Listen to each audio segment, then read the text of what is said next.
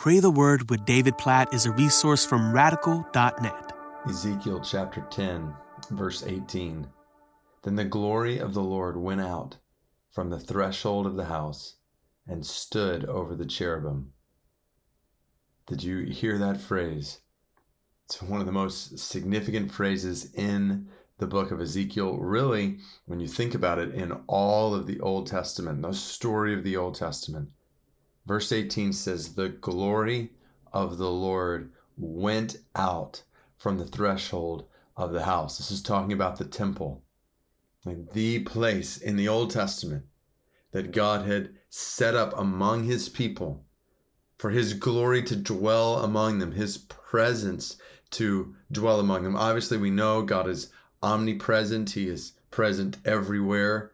But the tabernacle first, and then the temple in the Old Testament, was a place designed, orchestrated by God to be a display of his glory in the middle of his people, the promise of his presence in the middle of his people. And what Ezekiel is envisioning here is the glory of the Lord leaving the temple, like vacating the temple. God's presence, God's glory no longer up among his people in this way because of their sin and their idolatry, and God giving them over to themselves and removing his glory, his presence from among them. Like, this is quite a picture in the Old Testament. And when we get into the pages of the New Testament, we just start to realize the seriousness of this verse and the wonder of this verse in a whole new way in light of what we read in the New Testament. So think about how the New Testament opens. Think John, specifically the Gospel of John, chapter 1, talks about Jesus as the Word of God made flesh. And the language that's used there is God tabernacling among us. Basically, and we see this in John chapter 2, Jesus is the temple coming to us. He is the glory of God in the flesh who's come to us to save us from our sins. This is the mammoth reality of the New Testament, of all of Christianity, that God has not left us alone in our sin, that God has come to us in the person of Jesus. In Jesus, we behold the glory of God in the flesh. And Jesus has lived a perfect life.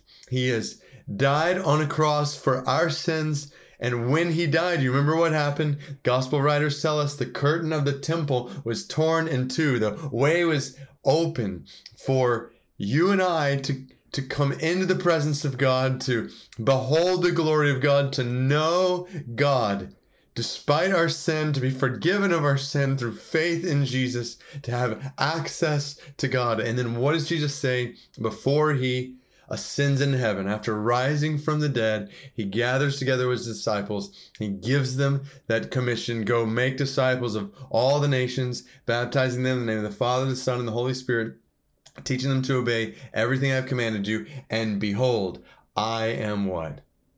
I am with you always, to the end of the age. So you keep going in the New Testament and you see that promise fulfilled in the Holy Spirit coming to live in all who trust in Jesus. And the Holy Spirit, Ephesians chapter 1, is a deposit guaranteeing our inheritance. In other words, for all who trust in Jesus, who know God, who are filled with the Holy Spirit, you don't ever have to worry about Jesus not being with you, of God vacating your life. Like, you are his forever. Oh, there's so much we could talk about here, but let's pray. God, we, in light of Ezekiel chapter 10, verse 18, say together in prayer right now, our greatest need is your presence with us and for us. God, this is our greatest need. We can do nothing without you. We are hopeless without you. And we praise you. We praise and exalt you, Jesus, for coming to this world, for revealing the glory of God in the flesh perfectly. We praise you as the perfect revelation of God, the image of the invisible God. Colossians chapter 1 says, we praise you for dying on the cross for our sins. You, God in the flesh, paying the price for our sins against you. We praise you for your grace and your mercy and your love for us, for making this privilege possible, that we could experience communion with you right now, that we're talking to you, that you're listening to us, and we get to experience this anytime. Like, thank you, oh God. Thank you, thank you, thank you for the privilege of communion with you, knowledge of you, for the privilege of beholding your glory and your word every day, your spirit in us. Oh God, we praise you. Oh God, we say then, we want to know your glory more. We want to experience the fullness of your presence. We want your spirit to lead us in every way, in everything we do. Your spirit in us, guiding us, directing us, empowering us, leading us. May that be the story of our lives. The glory of the Lord in us. The presence of the God of the universe in us, transforming our lives more and more every day, directing us, leading us, guiding us for the spread of your glory in the world. Yes, help us to make disciples of the nations by the power of your presence with us. Help us to lead people to Jesus here, among unreached people groups around the world, however you desire. Lead us supernaturally by your Spirit as we enjoy your glory, your presence, your Spirit in us.